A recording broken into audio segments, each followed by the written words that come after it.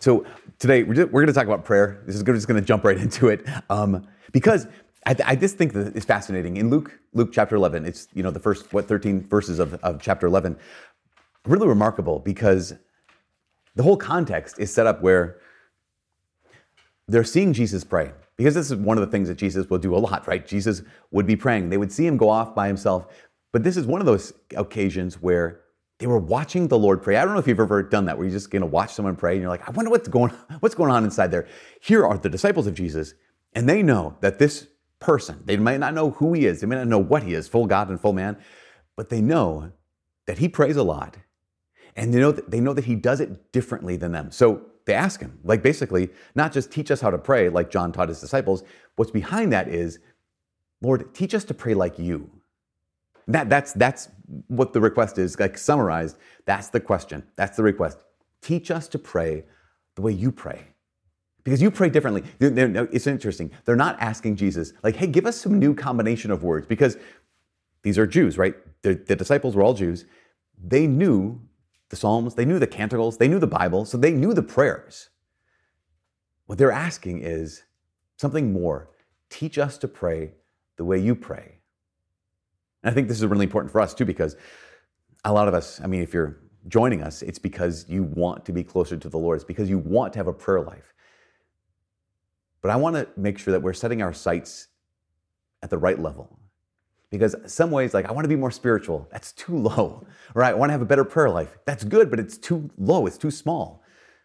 Our desire should be what the disciples' desire was, which is, I want to pray the way Jesus prayed. And so that's the request, and it's awesome because out of all the different ways Jesus could tell them how to pray, all the different, like here's how you pray. Because there's a bunch of different ways to pray, right? A bunch of different hows. He could say, well, you should have meditative prayer. You should have prayers of praise, prayers of thanksgiving, prayers of intercession, prayers of petition.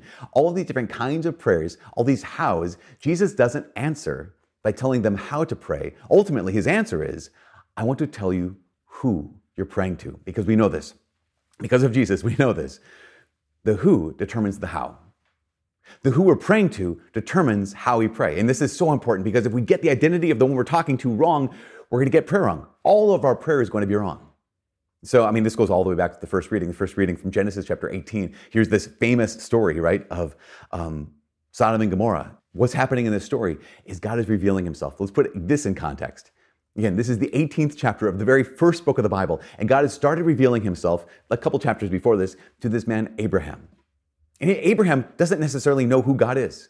Because Abraham has an idea about the gods and goddesses because in that, Mesopotamian world, there's a bunch of gods and goddesses, and the Greco-Roman world, a bunch of gods and goddesses. And what he knows is what they knew, which is, the gods are, some of them are beautiful, some of them are powerful, some of them are wise. Many of them are foolish. Many of them are petty. Many of them are vindictive. So Abraham doesn't know who God is. And so this chapter 18 is God revealing himself to Abraham. So Abraham will know this is the one you're talking to. When you're talking to me, this is who you're talking to. And you're talking to a God who's a judge. Now, I knew it. Hate that. We can sometimes hesitate when we hear that God is a judge. Because our minds go to I think, here's what my mind does. My mind goes to all the things I've done wrong, all the things I'm guilty for. I'm like, I don't like the idea of God as a judge. No, we love the idea of God as a judge. We just don't like the idea of being judged. That's what we need to get that out there right now. But we need for God to be a judge. What happens in the first reading, or it's chapter 18, it says, God says, the outcry against Sodom and Gomorrah is so great and their sin is so grave that I must go down there. What's he revealing? Judges care. This is so important. Judges act. God is revealing in this. God's revealing that, no, he is not the kind, this is really good news. He's revealing that he will not allow evil to go on indefinitely without consequence. That is so important for us. Again, we need that. We want that. And let's go back. Think of an umpire. An umpire's job is to call balls and strikes. A good umpire calls balls, calls strikes. A good umpire doesn't say, hey, that was the third strike, but listen, batters, get back in the box. We're gonna give him another 3 tries. That would be a bad umpire. Because at some point it's like, no, you're out. Same thing is true for a referee. If a referee is actually not calling the travels, not calling the fouls, not calling all the things, that's a bad referee. We want to be able to play the game, and so we need an ump who calls balls and strikes. We need a referee who calls the fouls and calls those other things that need to be called. Think about a judge in a courtroom. If you've been hurt, if you've been defrauded, if you've been attacked, if you've been, or people you love have been, you want a good judge, and you want that judge to actually be the kind of judge who says, I will not allow evil to go on indefinitely. If we have the guilty party here, they're going to be judged. We need good umps and good referees and good judges. Even more than that, we need God to be a good judge. And for God to be a good judge, he has to be just. For God to be a good judge, he has to be just. Because remember, God will not allow evil to go on indefinitely, and he's not fickle, and he's not vengeful, and he's not able to be bought off. So what does Abraham say? Abraham says, are you going to sweep away the innocent with the guilty? And God makes it very, very clear. No, absolutely not. God is unwilling to make the innocent suffer for the guilty. So we have this whole, what looks like bargaining, right? It looks like that Abraham's kind of bargaining with God. Like, okay, God, what if there's 50 innocent people? And God says, no, I won't destroy the town for those 50. And I love this because Abraham, as he keeps going on, he doesn't just kind of walk up to God and say, by the way, how about 40? What about 30? He says things like, okay, you're God and I'm not. I get that. I am so sorry that I'm bringing this up again.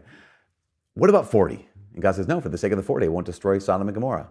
He's like, okay, I'm taking my life in my hands now. What about 30? And because Abraham has the real sense that, okay, you're God, I'm not, so I'm approaching you. And here's the thing, he's not bargaining, he's not haggling, he's not convincing God not to destroy the city for the sake of 10.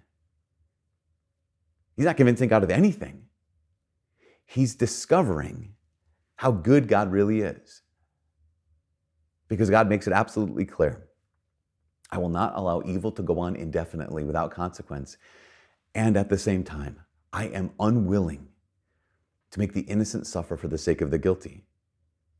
He is a judge who is a good judge because he's absolutely just.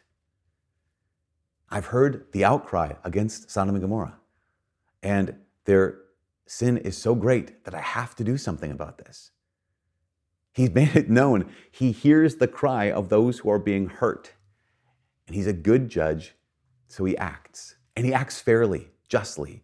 Now, that can be a consolation, hopefully. We know that God is a good judge. God is a just judge. But sometimes that can still bother us. Why? Because we've cried out to the Lord.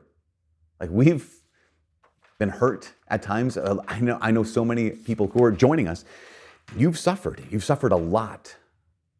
And sometimes it feels like God hasn't heard, that he hasn't acted, that he doesn't care. And so it's really easy, I think, to complain about not being heard. So there's this book called The Catechism of the Catholic Church, which will actually have a catechism in a year starting on January 1st, 2023. Stay tuned. But the Catechism actually asks that question because the Catechism recognizes that this is a reality for every person, especially every Christian, that we cry out to the Lord. He's revealed himself to us to be a good judge, a just judge who cares about us. But sometimes we cry out and we're not heard. And so the Catechism asks the question, why do we complain about not being heard? And I think the answer, I would say, is because it hurts, because it stinks to cry out, to be in the middle of suffering and to feel like God doesn't care. But the Catechism answers with an observation. And the first observation the Catechism gives is this. It says, why do we complain about not being heard?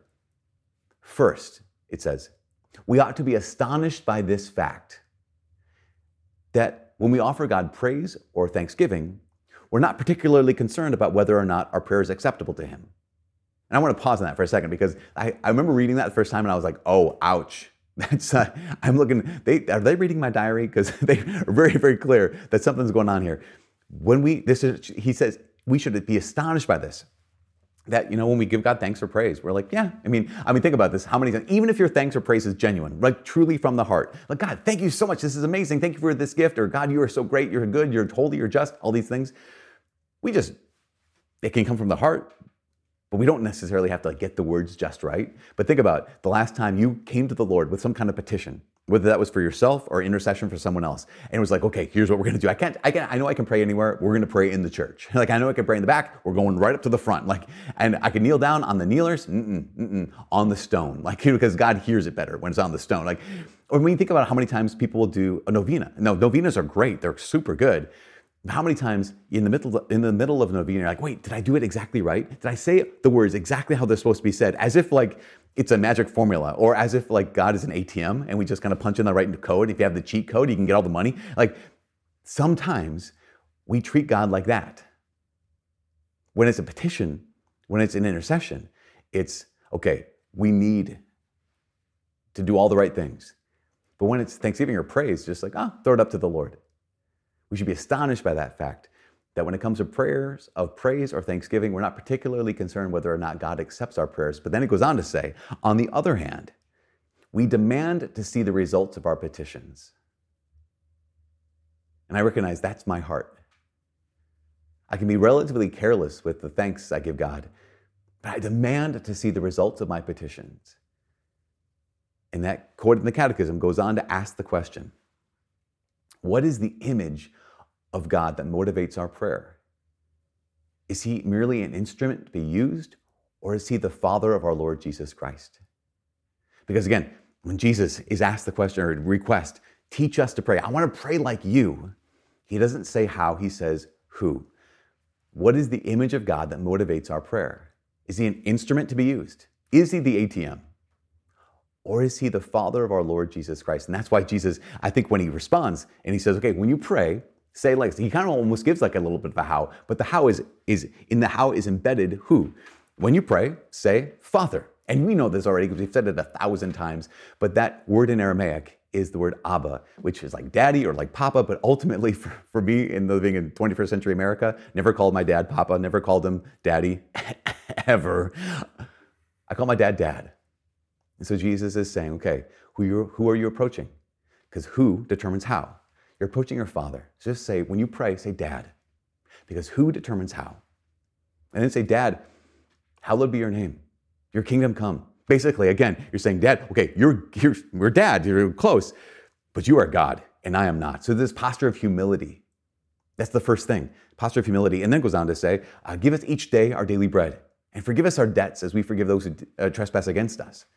So whatever I need, Lord, for today, whether that's natural or supernatural, whether that's just food for the day, whether that's forgiveness for my sins, I trust you. The thing about this is how Jesus is telling us to pray. Who are you talking to? Your dad. And so what's our posture? Is a posture of humble trust. You're God and I'm not. And everything I need for today, whether that is spiritual or natural, I trust you. Think of how different our prayer would be if we prayed like Jesus. Think of how different our prayer would be if the one we prayed to is the one Jesus was praying to. I think in those cases we wouldn't give up. That's why Jesus goes on to say, he talks about the persistent friend. We heard the parable already. I want to recap it. Here's the friend. He has another friend joining him. So he goes to his neighbor, knocks on the door. Go away. I can't be bothered. I'm in bed. The door's locked. Everyone's sleeping. Jesus goes on to say, if he doesn't get up and give him the food because of their friendship, he will get up and give him the food because of his persistence. Now, I think this is really interesting. 2 points. One is the word for persistence that Luke uses here is this Greek word that means shamelessness. He will get up and give him the food because of his shamelessness, his shameless persistence. Like basically like, listen, I'm just going to keep knocking. I'm going to keep knocking. I'm not going to stop, even if it's ridiculous. That's one thing. So there's this aspect of prayer that can be shameless persistence. But the second part is Jesus is not telling this parable to describe what it's like to talk to God. Remember, who determines the how? Jesus is not saying, and God's just like that. God sometimes is tired and he's in bed and he can't be bothered. But if you don't give up, he'll listen and give you what you ask for. That is not what Jesus is saying. He's not saying God is just like this neighbor. He's saying God is better than that neighbor. That's why later on in the same gospel, Jesus says, what father among you would hand his son a snake if he asked for a fish, or a scorpion if he asked for an egg? If you then who are evil know how to give good gifts to your kids, how much more will the Father, your dad in heaven, give the Holy Spirit to anyone who asks? So Jesus is contrasting this neighbor who can't be bothered, this neighbor who's too tired, but who will give in if you persist. Jesus is contrasting the Father who will give good gifts with the Father in heaven, who hears our prayers before we even know them. He hears our prayers before we even ask. We don't have to convince God to do what we want. We don't have to convince God to be good. He already is good. We don't have to convince God to give us good things. He already is good. Who determines the how? So yes, we're called to persist. We're called to have this shameless persistence, this kind of prayer. Jesus says, what is it? He says, ask, seek, and knock. Again, in English, the second part of this is in English, it says ask, seek, knock. In the original Greek that Luke was writing in, it's keep asking, keep seeking, keep knocking. There's a sense of, even if it seems like we're not being heard, even if it seems like God is not moving, just keep asking, keep seeking, keep knocking. But how are you doing that? Trying to wake up a God who can't be bothered? No. How is guided by the who. And so as we keep asking and keep seeking, keep knocking, we're like, the one I'm asking already loves me. What you're seeking for, he already wills for you. The one on whose door you're knocking, he already knows your need.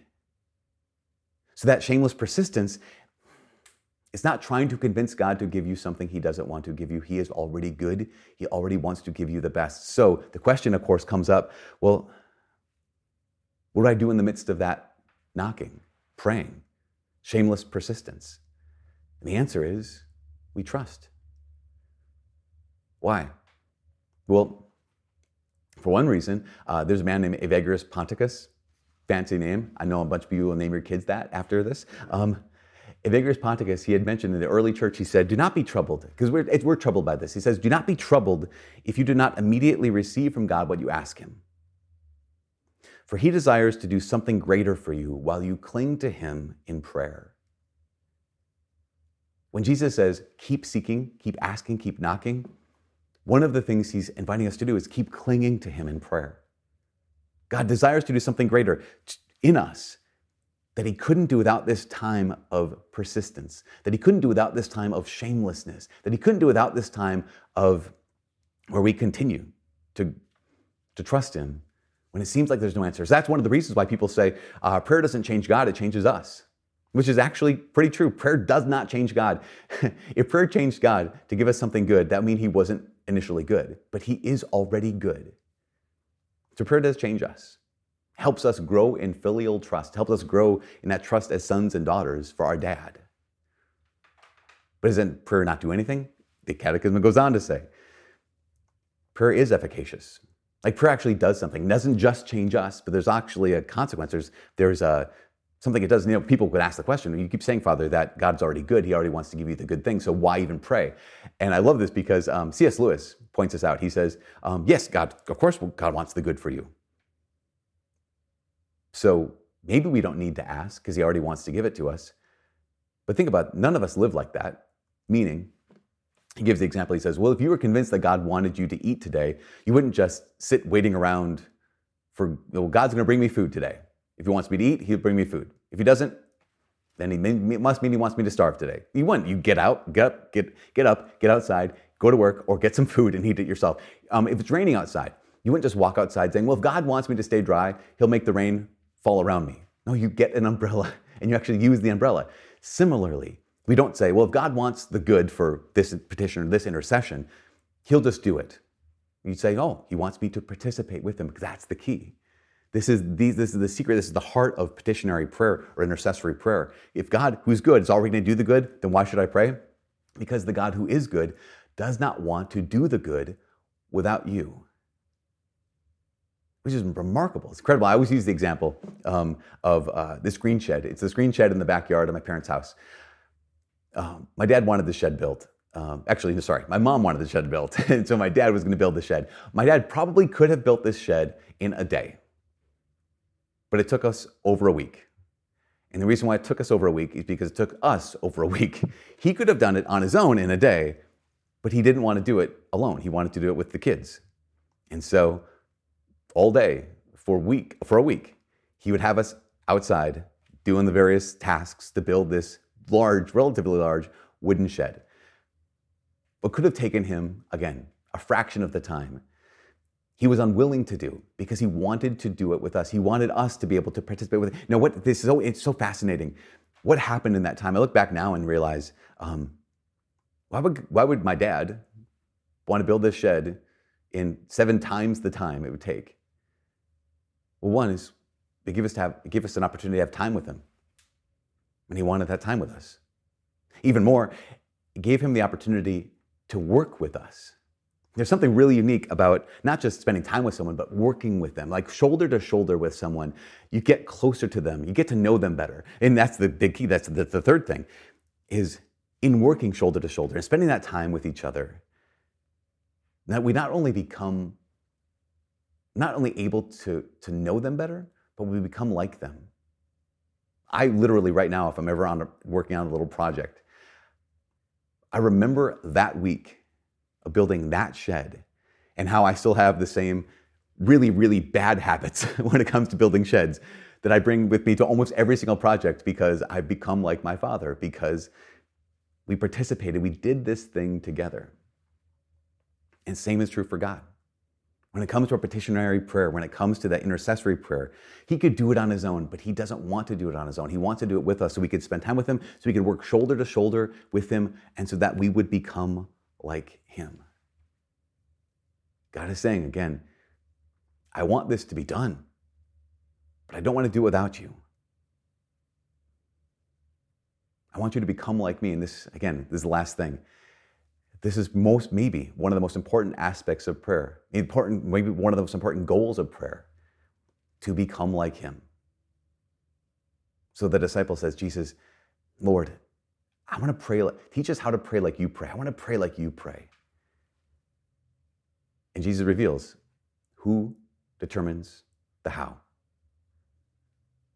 That if you have a Father you can trust, if you have a God you can have humble trust before, then you can pray like Jesus. Because how did Jesus pray in the worst moment of his life, in the Garden of Gethsemane? He had humble trust where he's able to say, Dad, I don't want this to happen, but not my will, your will be done. I think it's remarkable that in today's gospel, out of all of the various hows to pray, all the different ways to pray, the most important thing to remember is who we are praying to. Jesus tells us how by telling us who. Because the who determines the how.